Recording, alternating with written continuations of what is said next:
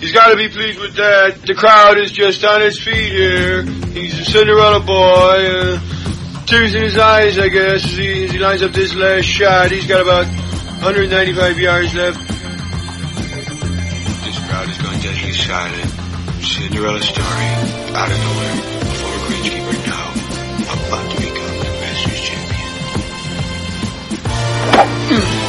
It looks like a wreck. It's in the hole! It's in the hole! Welcome to A Good Talk Spoiled podcast, week 52. I'm James Richardson and I'm joined this week with Barry O'Hanrahan. Hey Barry. Hey James. Firstly, I suppose we probably should apologise for last week before we move on, and unfortunately between my work, your work and kind of everybody's work, we didn't manage to get a podcast out. So if you were a bit disappointed last week and you were looking for us, we're sorry, but we are back this week. And you could just say it was the end of January blues as well. Yeah. We didn't want to leave the house on a Tuesday evening. Yeah, well sadly I was snowed in the north, but anyway. If you'd like to get in contact with us, if you want to give out to us for not being on last week, or if you want to make any suggestions of any topics you'd like us to cover, you can email us at agoodtalkspoiled@gmail.com, or I think probably most people get in contact with us through the Twitter, which is at podcastgts, and Barry's the kind of the Twitter guy here, so he'll be able to get in contact and deal with all of that. So I suppose it's been a couple of weeks, and Barry, I didn't play last weekend because I was at a work conference in Edinburgh. However, you played 2 weekends ago, and I'm going to let you have your moment because we could just breeze through it, but we won't. Barry, what happened to you two weeks ago? Usually you'd say this in really hushed tones and go to the next segment. I'm fine, you know. So that's everything to do with the young games this week. Yeah, I won my division. Shot 21 points for 9 holes. It was a strange day because when I came off you usually get a feeling whether a score is a very good score in a day, but when I finished my round that day, I felt that 21 points hadn't even a sniff of getting top 5. But I got a pleasant surprise on Sunday evening when the email came in telling me I won. Did you leave anything out there? Not really, no. I had 6 pars, 3 bogeys. No, not really. I put it well. Short game was kind of saving my long game blushes. So yeah, no, I was happy enough with. I didn't play with you last weekend because I was away, but the last couple of weekends that we were playing together, the change to the face balance putter, I think, has unbelievable. Kind of made a huge difference. We talked about this a good few weeks ago with the guys up in American Golf about kind of face balance and you changed in the heel toe, and you changed to the face balance. I lent you a golf club of mine. I did, it's working for you. It's working very well. Now, I mean, I think long term, the noise off the putter is not something. It makes kind of a pinging sound. It's a tailor-made. No, it's not. It's an Odyssey. It's an Odyssey. Sorry, it's an Odyssey white ice T-Ron. Yeah, and it makes a kind of a ping when you get it when you hit an icy. Now it's good feedback because you've hit it sweetly when you get the sound, but it's not. Long term, I think I'll have to go get my own custom fitted face balance putter because it seems like it's the solution. Because in general, anything inside 10 foot, I just feel so confident on, and it's kind of changed my head when I'm over putt. I just don't even think. I just swing and it goes like so, or a lot more than it had been. So it's nice. It's nice. Of course, if you do get your own one, it will stop me being tempted halfway round to say, Barry, can I have my putter back? yeah.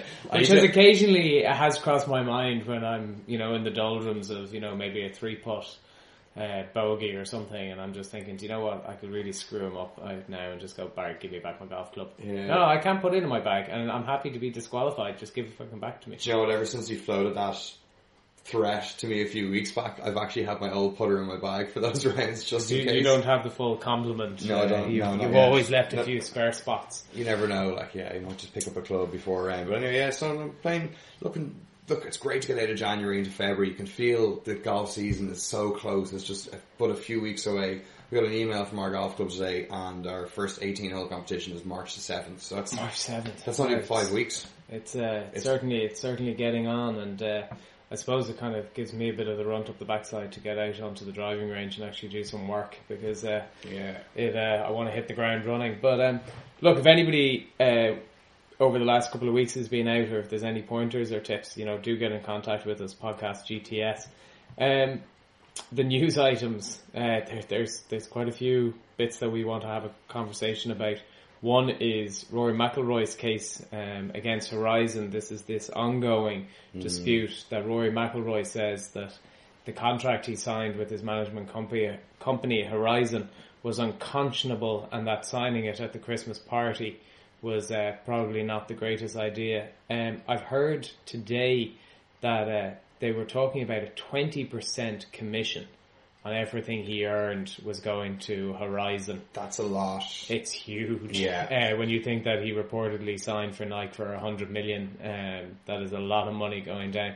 Horizon, to be fair, have countersued on the grounds that they're entitled to the 20% until from backdated up until I think 2017, and they're looking for that commission to be paid by his new management company that Rory has set up.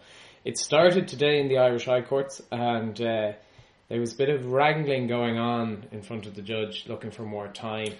Yeah, apparently there was a bit of talk on the front steps of the courts as, before they went in to see could anything be figured out, but obviously it couldn't. So Brian Keogh, who has a great website, Irish Golf Desk, phenomenal for news, and he is also on Twitter at Irish Golf Desk. He was at the case today in the courtroom, and he was doing a bit of tweeting. So the most pertinent tweet was, counsel for McIlroy, Paul Gallagher, senior counsel, said they needed time to narrow the issues to save time in what could be a 6 to 8 week case.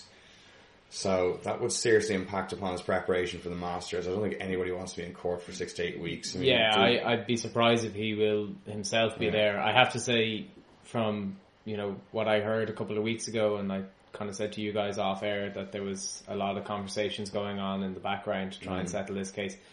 That, to me, in my own experience, would be a fairly good indication to the judge. We're not narrowing the issues, we're narrowing how much is going to be paid and who's going to pay it. Okay. So I don't think it's in anybody's interest. Horizon want to have a future in the industry. Rory obviously doesn't want to have to get into court and say he didn't know what he was doing. It's going to come down to brass tacks. It's coming down to money, and all they have to do is get to the figure that one or other party.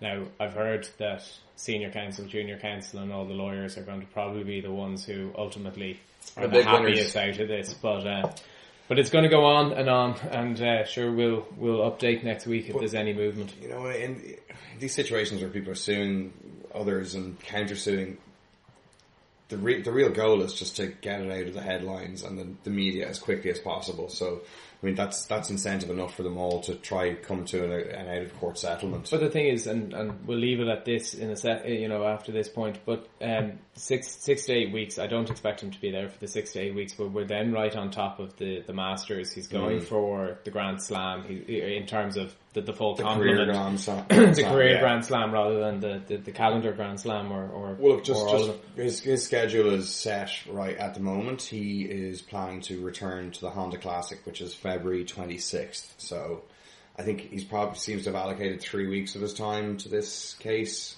Yeah, look, I don't think anybody wants to be dragging it out, and certainly he doesn't. Of course, he's within driving distance for him down the Keys down to Royal Dublin if he wants a quick 18 holes, or out to Castleknock if he wants a bit of practice while waiting for the lawyers to get on with it. A serious choice of golf courses around this part of the world. Talking about people who are suing, and this is something that I brought to your attention today, Barry, that the US caddies, under the name of Mike Hicks, has brought a class action suit against the PGA Tour, looking for a $50 million settlement for the over 80 professional caddies that have joined up to this suit. And what they're claiming is that they have been unlawfully compelled to wear the logos and other insignia of corporate sponsors on the bibs. I suppose this is, when they go to like the Farmers or they go to any of the tournaments, they have the tournament sponsor, BMW and so on. Yep. And what they're saying is that the tour has allegedly prevented caddies from sharing in tens of millions of dollars in the annual advertising revenue that they get for this. Put bluntly, the caddies contend that the PGA forces them to become unpaid human billboards for the advertisement of companies sponsoring the tour. And what they're basically saying is that pie is a nice big pie, and you can start sharing it out to me. Yeah. Do you know what? It's not a kind of an idea for a lawsuit that would just kind of come to the top of your head. I mean, somebody, I don't know, where would you come up with the idea for that? Yeah, somebody's obviously irked about not getting enough money, or maybe somebody approached a caddy and said, "Could we pay you to be a sponsor on your bib?" Well, I'd wonder, is there, if you had a conflict, if there was a situation where, for argument's sake, you're being sponsored, or your pro is being sponsored by Mercedes, and he, of course, gets to wear Mercedes gear, and yet they're playing in the BMW, and he's standing beside the caddy who has a big BMW sign on him, and perhaps the caddies or the pros or whoever it is are saying, this is impacting on us, and really, at the end of the day, it's image rights, and it's going into the coffers of the PGA and not going down the chain. Yeah. But I know caddies can, sign their own kind of sponsorship agreements with companies. You see them with some of the caddies with different hats, and some caddies will link up with rangefinder companies, because the caddies are the ones that map out the courses. So I guess the big billboard though is their bib, not a cap. So. Well, it certainly is. I suppose that will rumble on anyway over in the States, and I suppose it will be interesting to see. Ongoing legal updates week by week. A good touch world. Well, actually, I suppose, just while we bring other kind of bits of news, if you have a spare 200 million sitting in your back pocket there, Barry, you can be the proud owner of the 2014 Ryder Cup venue, Glen Eagles. Cool. I'll just go win the Euro Millions a few weeks in a row. You'll need a few weeks. Talking about the old jackpot and the lotto being won, and I suppose the R&A are looking a lot more chirpy tonight with their bank balance. Today it's been announced by the R&A that after 61 years, or what will be 61 years, the BBC have lost the rights to host live exclusive coverage of the Open from 2017. Sky Sports, which is a pay-per-view sports channel here in the British Isles, that they've got live coverage now, reportedly paying somewhere in excess of the 7 million per year. Rumours anywhere between kind of 10 to 14, but it's certainly the BBC basically said today they couldn't compete, and they pulled out. The BBC will get primetime highlights coverage, but that's it. What's your first reaction to what has been an institution in this part of the world for the Open? Yeah, when I first heard the story kind of filter out a couple of weeks ago that this could happen, I was a little bit sad, because we grew up with golf on the BBC and the voices and Peter Alice and making inappropriate comments about Swedish ladies. And also, the little kind of touches like their leaderboard is blue, so it was different, and the way the player score was shown was different than we've become used to on Sky. But having had time to dwell on it, I've kind of come to think that ultimately it's for the better for golf, because Sky put on such a better show when it comes to showing golf than the BBC. I think the BBC coverage has noticeably dropped off in quality, or the whole package has noticeably dropped off in quality over the last few years. I wonder if it's dropped off in quality, or is it just that Sky have gotten better and better? I think Sky are perfecting golf, and we've talked a bit, and people who listen to this podcast quite often will hear us talk about the quality of being able to see the undulations, the links golf on a Sky Sports program rather than that on a BBC. Yeah. They just don't quite get. They don't nail it. No, and I think a real big difference is that the cameramen are working week in, week out on tour, and they get to know what they're working with, which are golf courses, and they know how best to use the angles, and show the course. Whereas the BBC guys, they'll do 1 or 2 golf tournaments a year, so they're not specialised golf cameramen, whereas the Sky guys are, and they manage to pull this all together. And the producers, of course, are putting this, the golf tournament together week after week after week. It's a really slick operation on Sky. There is a couple of things that I suppose I thought about, and one of them was, the great thing about the BBC, and you've slightly allayed my fears on this earlier, but one great thing about the BBC was there was no adverts, and my concern would be you'd see 3 shots that just paid 10 to 14 million for this. We're never going to see much golf. We're going to spend the whole day just watching adverts. Yeah. But you've said to me that there's actually a very specific rule that says that they can only have 4 ad breaks per hour. Yeah, and each one can only be 60 seconds long. So the RNA actually put a stipulation in as part of Sky buying the rights that they can only have 4 60-second ads an hour, which is fine. Yeah, well, we can deal with that. I suppose, look, this is where I come from on this, and you can tell me whether or not you agree with it. There's a part of me that says it's great for grassroots investment. You know, it's going to go back into the game. It's going to go to golf clubs that need it. It's going to go to improving it. Ideally, it won't end up in the pockets of the players, but, you know, realistically, there's going to be an element of that. The one thing I would say is that, you know, I started playing golf because I sat for 4 days watching golf live on TV, which we didn't have Sky Sports at that time. We didn't have, you know, now, in fairness, in the late 80s, in the 90s, it wouldn't have been as much a done thing now as it is. But I'm not sure if, you know, if I didn't have Sky Sports and I had the ability to watch it, whether or not I'd be playing golf. Yeah. Because it was Nick Faldo, was 89, 90, and it was just 4 days of watching this because it was just exciting to watch. And there wasn't much else on TV back then either. We only probably had about 4 channels. Yeah. So seeing a sport was a treat. No, I get it, I do. And look, there are ways to access it. You know, you can go to your local golf club if you really love golf and you don't have Sky Sports, and go to your local golf club. You can buy a week-long package for, I mean, it's probably not going to be much, be €10 or €15 or pounds. I don't think losing this last tournament off terrestrial TV is going to, you know, push the decline of golf even more. I mean, golf's been declining for years, you know, even with these tournaments on the free-to-air channels. So, I mean, I think it's good that the RNA will have more money to invest and actually come up with a proper plan to develop grassroots golf rather than, you know, just this one tournament on terrestrial TV. If there was a stipulation that Peter Allis would have to go across to Sky, I'd be all over this. I'd be fine with that. You know, I mean, God, if they could they should have taken him for the 10 million as well. Actually, that would be, yeah, Allis 10 million, fantasy golf commentators. I mean, God, if they could just replace Mark Rowe and Monty for this one tournament with Peter Allis and Ken Brown. Well, you need Ken on the course. The superstars drafted in for 1 week. Well, I heard Peter Allis talk about it today, and obviously he's very disappointed about it, and he was saying only Peter Allis's way, it's, you know, BBC versus Sky Sports. It's like going to a poker tournament with Warren Buffett and Donald Trump. You think you have a few quid until they take out their wallet and you realise you're in the halfpenny place. So look, it's a done deal now.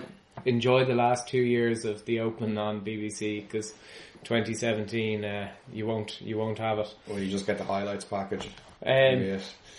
Looking back, we're going to very briefly, Barry, you're going to give a 30-second update on what happened 2 weeks ago, which is long forgotten by most of our listeners at this stage. So 28 seconds of silence, and then who won Qatar? No. So, yeah, let's go with the European Tour. So we had the Commercial Bank Qatar Masters in Doha Golf Club, and Brandon Grace was very impressive winning. He shot 31 on the back nine, including an eagle on the drivable par 4 16th. So that was a very impressive victory, and he really seems to be a cracking golfer when in contention for a tournament. He's won what, 4 times now in the last year and a bit. So he's one to watch. And over in the Humana Challenge, which was played in California, the pros had a field day. It was like they were playing a computer game with all the birdies that were going in. And Bill Haas won that by 1 shot from 5 players.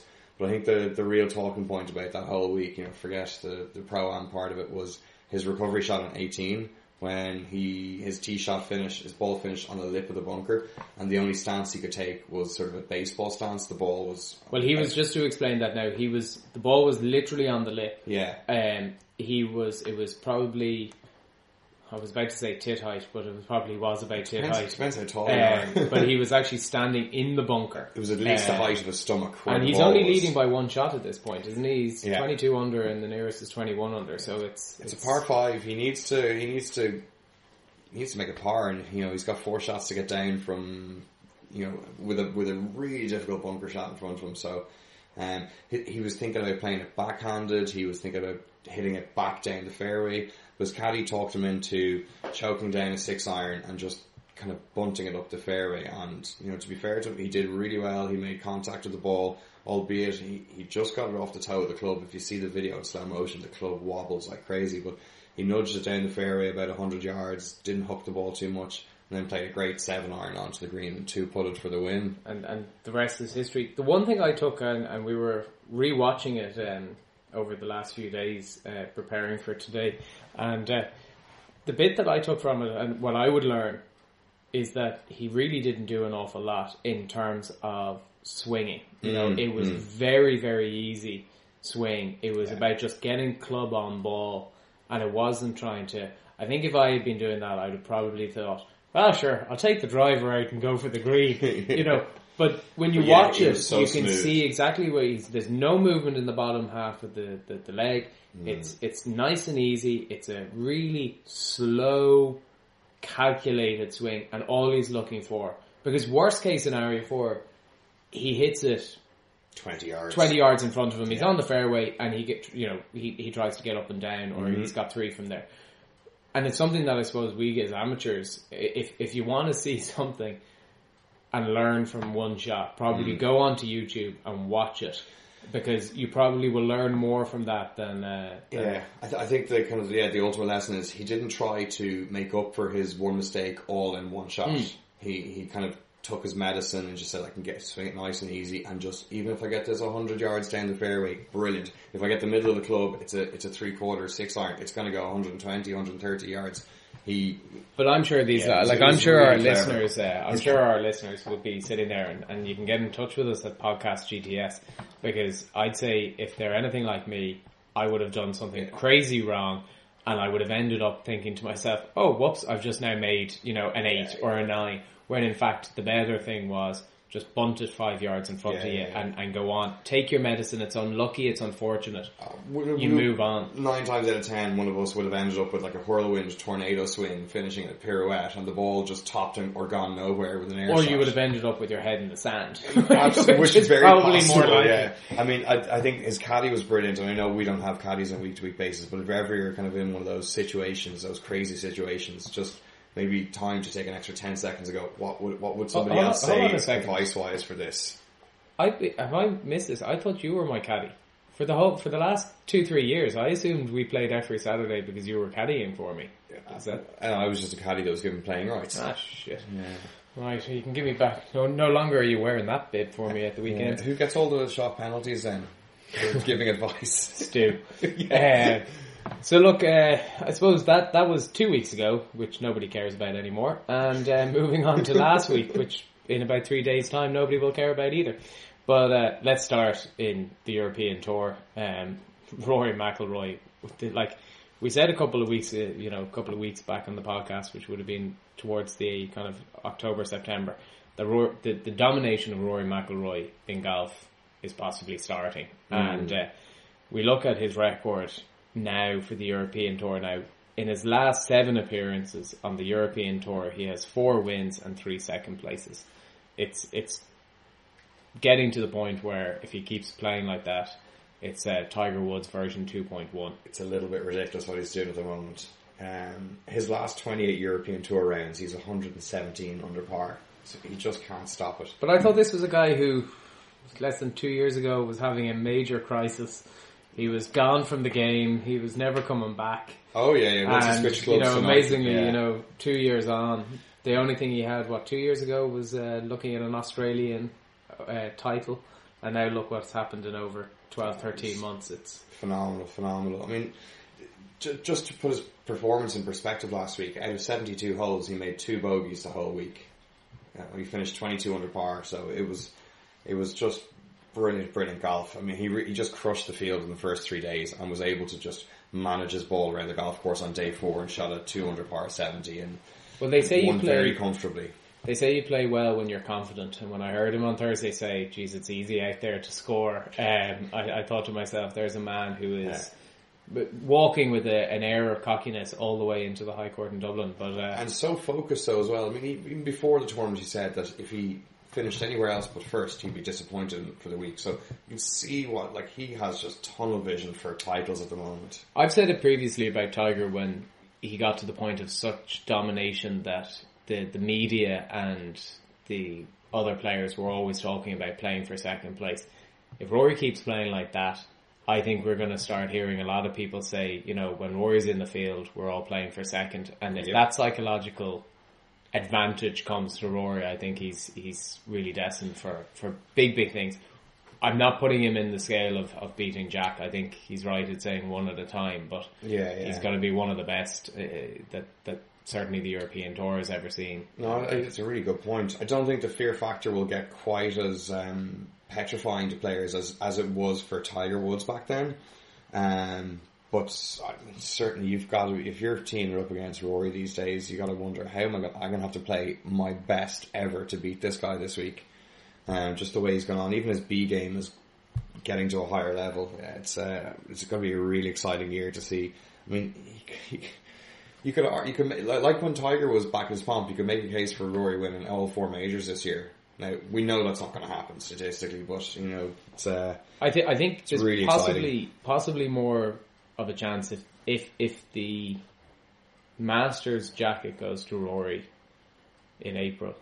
I think there will be a clamour for what can he do this year. You know, the shackles will be off then, won't they? Really? Well, he's free rolling at that stage because that would be if on the other hand, you know, he's a poor Masters, because I think Rory is now looking at it as a player who is only interested in Masters. In majors. He's now a player who has won the biggest tournaments in normal competitive week to week golf.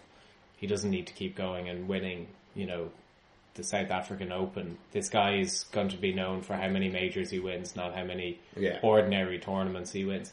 Other players, Martin Keimer, another good week, I suppose, for him, tied 4th. Gary Stell tied 4th. I suppose just going down slightly, Graham McDowell tied 9th, top 10 for him, 14 under. For his first week back, that's a nice return to the game, to the European Tour. Yeah, it certainly is, and you know, it's. I think it's good because for Irish golf, it's nice to see those lads back, you know, really at the top end competing and not just kind of turning up.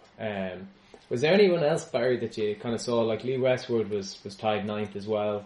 Good week for him. They're kind of impressed on the week. I mean, you got to give credit to Stephen Gallagher. He was the double defending champion and he finished 3rd. He likes it around there, doesn't he? It's just incredible. I wish we could find a golf course like that.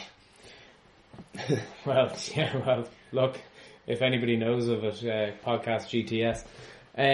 Going stateside, going over to America. The craziest golf tournament of the year. Tell the listeners about it, Barry. So, Sunday was a mad day at this tournament. I mean, on the golf side of things, if anyone doesn't know, this tournament is famous for the stadium they build around the 16th hole, which is a par 3. So just this is the Waste Management Phoenix Open. Phoenix Open, yeah, where the Super Bowl was last weekend as well. So this is kind of an event for people in Arizona to go to. They get nearly 500,000 people through the gates each week to this golf tournament. You have about 25,000-30,000 people in the stands around this par 3, and the challenge for the golfers is hit the green, you don't get booed. If you miss the green, you get booed. Because we talked about this, they couldn't throw stuff into the crowd because of insurance reasons. Which was crazy. And all the commentators giving out about that, and rightly so. I think some of the golfers were passing things out. They were allowed to pass things out. And it was brilliant. I mean, one of the highlights of the week obviously was Francesco Molinari making a hole-in-one on the 16th.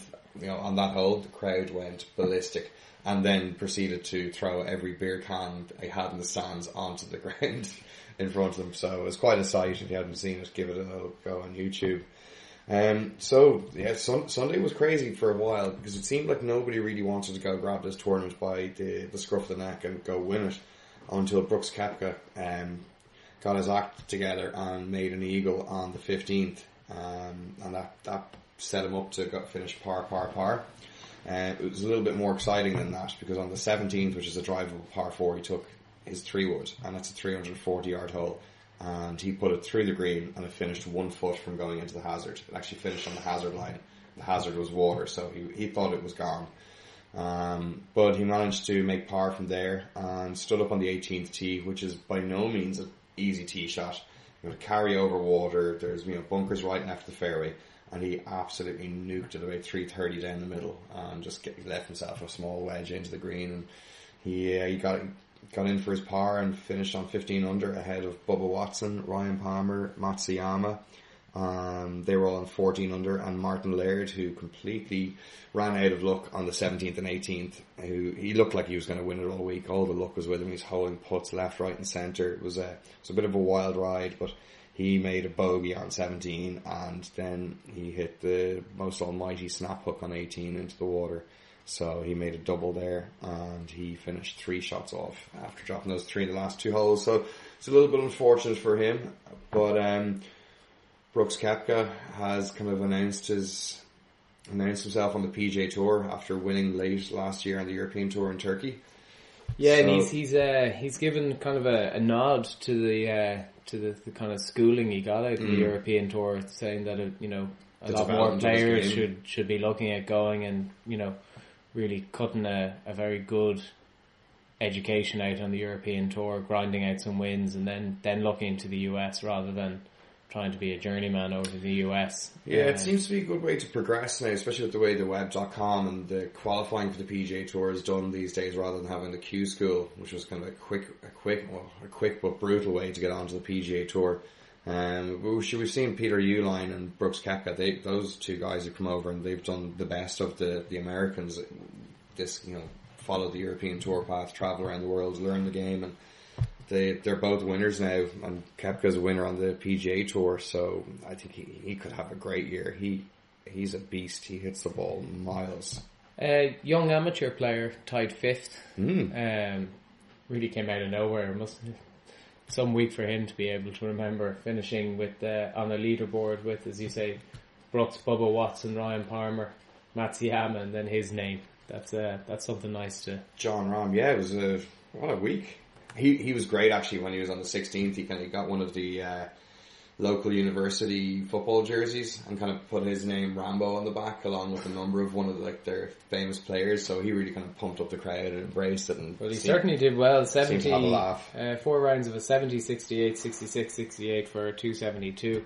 Wasn't too far off. Only 3 go for a playoff. So possibly one to keep a very close eye on into the future. Okay, can we go to the other end of the leaderboard and talk about the topic everyone wants to hear about? Oh yes, gee, you know what, Barry? I nearly forgot about this. Yes, let's go to the other end, and there's only one person we could be talking about, the man who is a toothless wonder these days, Tiger Woods, both on and off the course. Well, he can't use his gap wedges, that's the problem. He's really got the yips, hasn't he? Oh my God, who knows what he has, but he had a case of bad scoring last weekend, and he went 73-82, which was his worst round as a professional golfer. He, in 36 holes, this is proper, we could do this. 36 holes, he had 10 bogeys, 3 doubles, and 1 triple. And the news just gets worse for him. He slipped out to 56th in the world rankings, so he's no longer eligible for the WGCs, which the match play is on in a few weeks' time. It's not the match play. Cadillac I think is on in a few weeks' time. So it's a real race. Is he playing this week? We might come on to that. I think he is. I think he's changed his schedule and he is going to Torrey Pines because I think he is currently something like 40-1. But you're correct. He's 50-1 this week. 50-1. Have you ever seen Tiger Woods at 50-1? No, I thought they'd have had to chop off one of his arms to make him 50-1 for a tournament. It was proper. Somebody who was really struggling with his chipping. He was using 4-iron bump and runs when he should definitely have been using wedges. And what he's talking about being, this is his excuse now, or what he's saying is going wrong. He said he's caught between patterns. So how he explained it was when he was with Sean Foley, he used to have a steep angle of attack with his chipping, and now with his new swing consultant and his own homemade swing. Como, that's it. Yeah. He's now got a shallower angle of attack, so he's not consistently bottoming out the club in the same place. And this is it looks to have just destroyed his confidence. But this is the bit that I don't get about this, right? He's been injured for quite some time, pre-Christmas. Mm-hmm. He's not in a position to be hitting full shots for quite some time. Totally understand that. Surely then, if you're Tiger Woods, or any professional golfer, you would do what you can on the putting green and in around the green for your short game. So the excuse of betting in a new short game should have been happening in August, September, October of last year. Not all of a sudden. Like, this is the second time. We saw him a couple of months, before Christmas in the first, topping the ball, chunking it, hitting fat shots. Like, his yips isn't just this tournament. This happened before Christmas as well. Yeah, we need to stop saying that Y word, James. Yips. Yips. Tiger's yips. Look, I always kind of fall. I love that quote. I think it's by Jack Nicklaus. He said it takes 100 good shots to build confidence and only one bad shot to destroy it. And Tiger's confidence looks so frail at the moment. He doesn't seem to have it in him to just attack the chip shots the way we've seen it for years and years and years. Well, I suppose there's a couple of things I say. One, we were writing off Rory McIlroy 2 years ago, and look what he's done. So, this might not be the death nail in Tiger Woods' game. He could come back easily from this. The short game is definitely his problem. His scrambling stats are appalling. And where I read a very good article over the weekend on Saturday when they were talking about Tiger, and they were saying, look, here's a guy who at his prime was able to get out of any problem with no worse than a par. His putting would save him, his short game would save him, and this is what's now deserted him. And I suppose the last thing I'd say is, as much as I would be one who would like for the Tiger Woods carousel to slowly die down and disappear into the background, he has more majors than missed cuts in his career. Yeah. Which probably, while we're trying to put the death nail in him right now, it's not going to happen. It's not realistic, so he'll figure it out. Like, he's the greatest golfer that we know in our generation. He loves Torrey Pines. He loves Torrey Pines, and he won his last major was at Torrey Pines. Yeah, it's a good point. The feel-good factor could just settle him down. Well, he loves those Californian coastline courses. It's perfect time probably for him to be hitting the likes of Torrey Pines, Pebble Beach, and these courses that he loves. And if you're turning up to a clubhouse that you're remembering bringing home a major championship, you're probably thinking to yourself, I'm walking onto the tee a little bit taller. He'll be fine. I mean, everyone's got their own theory about what's going wrong, but ultimately the only person who can figure it out is him. We all know that, and he's figured out every problem he's had over the years. There's no reason to doubt he won't do it again. I think what's enjoyable is because we are of a generation, and this generation of fans, it was all about Tiger. It's been all about Tiger since 1997. So to see the man be knocked and to show that he is fallible makes my game look an even lot better, because at least I can go out and say, do you know what, Tiger can have bad days, I can have bad days. My bad days are obviously a lot worse, and my best days are kind of his worst days. Is this some sort of pseudo empathy you've got going on? It's a little bit of a mix of both. Nah, but I think there's a part, and anybody who disagrees with me, again, at Podcast GTS, but I personally believe that we all take a little bit of pleasure in seeing the pros screw up. It does help a little bit, especially if you're having a bad. I'm going to remind you of that next time you chunk a chip. Oh yeah, and throw your club. Well, I'll just tell you, I'm doing a Tiger. Yeah, you just tell your caddy to shut up, won't you? Well, I will just make sure I go to a different line the following week. That is looking back. Yeah, I think Tiger is something that everybody will be talking about over the water cooler this week. So that's our 2 cents worth. Looking at the tournaments going on this weekend, the European Tour goes off to Malaysia, which is now a new European country. But the European Tour is now taking place in Malaysia. It is currently being headed by Lee Westwood, 13-2, Weisberger, 11-1, Graham McDowell, 14-1 after a good week last week. Danny Willett, 16-1, Stephen Gallagher, 20-1, Andy Sullivan, 25-1, Nicholas Coulthard, 25-1, and then it kind of disappears down the line to, hold on, Fleetwood. Tommy is 40-1, and it's a tournament that is always just a pain in the backside for us when it comes to TV. Well, not yet, because it's played when we're asleep. Yeah. So it's good for the insomniacs. You might get up early in the morning and catch the end of the coverage, and they inevitably have problems with thunderstorms and rain delays. And do you know the thing that really annoys me about this particular tournament is that even if I was going to watch the highlights at 4 or 5 o'clock, I've heard the results throughout the day on the sports bulletins and the news bulletins went on the radio. So it's not even one that you can hide from and say, I'll watch, 2 hours of highlights. Barry, what's the course like? What are you saying to the punters out there who are going to put their hard-earned €5? Don't back who I recommend. Well, we'll go with that. But what's the course like? The course is a 6,967 yard par 72. So it's going to be hot and humid out there. Players sweaty. Players who are fit and kind of keep the focus when in pretty nasty conditions. So I'm looking down this list. It's an undulating golf course. There is water in play on 13 holes, which is a good opportunity to cool down when you're getting a bit hot and sweaty, if the players so choose. In terms of who'll do well, it seems to be the same guys kind of do well at this course year after year. They kind of tend to develop a familiarity and a liking for the place. So, I mean, you've got Lee Westwood enjoyed this course quite a lot. He just does great. He just seems to love winning out in Asia. Which goes against your fit and, easy able to take the... he's not as porky as he used to be. Danny Willett's got some great results here. He's got a 6th, a 3rd and a 5th in the last 5 years. Stephen Gallagher's had a 2nd here in the last 5 years. Rafa Cabrera-Bellio's had a 3rd and a 4th in the last 4 years. So, there's kind of trends of golfers. He's out at 50 to 1. So he might be a nice long shot his way. He's a real heartbreaker though, Rafa. He'll either, you can do a Tiger of last week, or else he can do a Tiger of 1997. I don't know. I'd say keep an eye on Peter Uihlein, who was Brooks Koepka's roommate when they were on the European Tour together.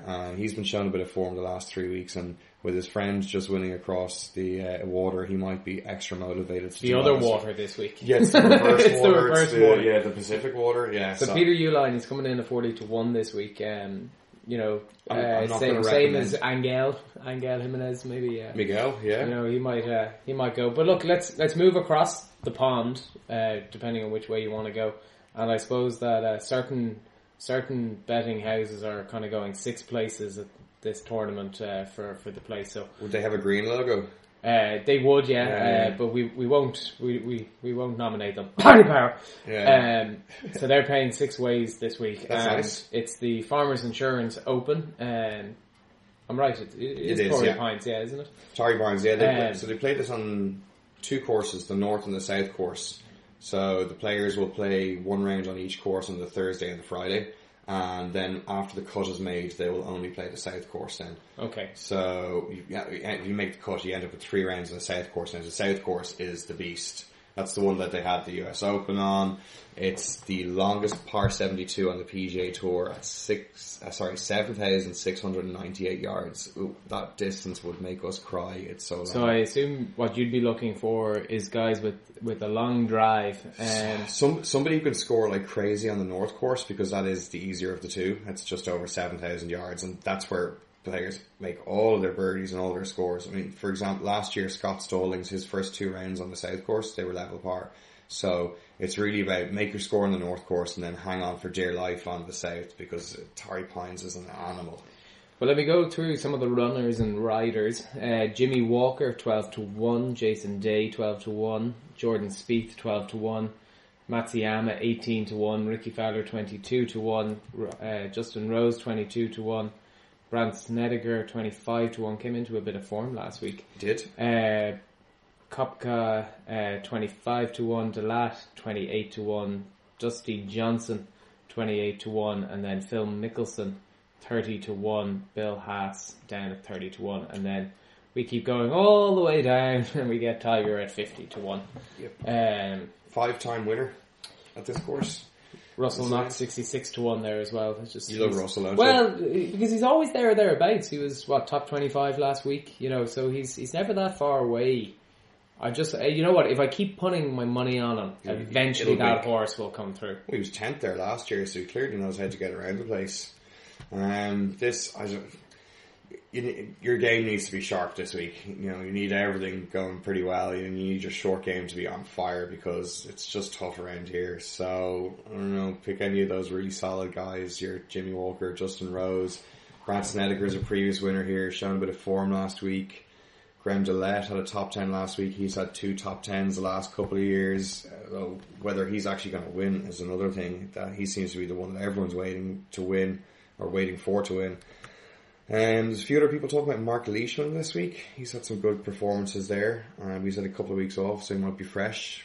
He might be sluggish. Who knows? I'm looking forward to seeing Tiger again this week. I think a little bit of perverse part of me wants to see him struggle again, because we get that kind of satisfaction that it helps us feel better about our own games. But at the same time, I like what you said, that going to a familiar place where he's had success before, you get the the sights, the smells, the sounds, it'll all feel good, and he might get that feel good factor, and it could help things start to click. I'm going to say that what's going to be interesting for me is to see how Shane Lowry does. He's 80-1 over there. I'd like to see, just for a little bit of local interest, I'd like to see how Shane gets on. There is a part of me that would like to see Tiger do okay, but then, as I say, there's a part of me that would love to see him tank and probably withdraw after the first 5 holes. just on Tiger, and we're gonna start to wrap up on this point. Out of curiosity, what's a successful week for Tiger this week? In your opinion? Makes the cut and shoots 3 level par rounds on the south course, the difficult course.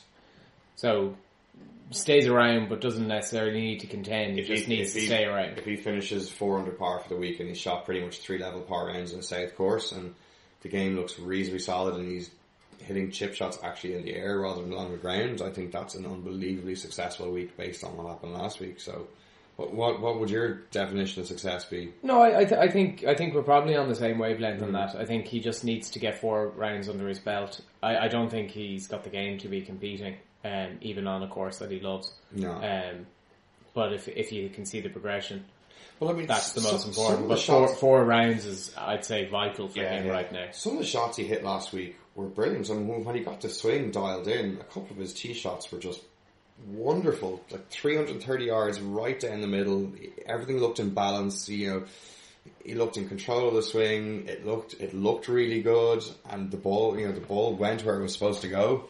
So obviously the guy has the shots in there. It's about hitting those shots more consistently, and I don't think it's going to take him too long to figure out all the little troubles.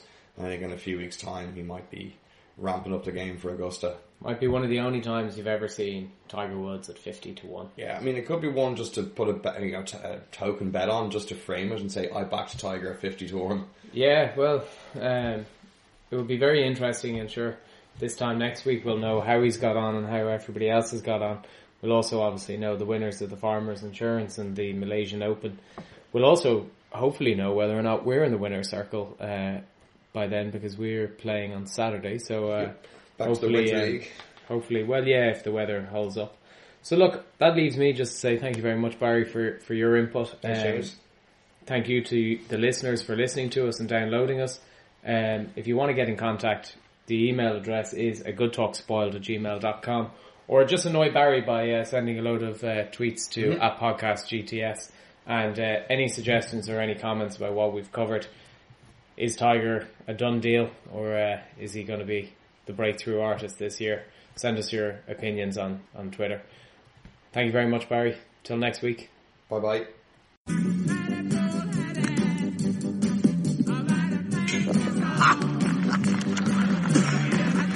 Bye, Larry, huh? Well, you're fucked. Bye-bye.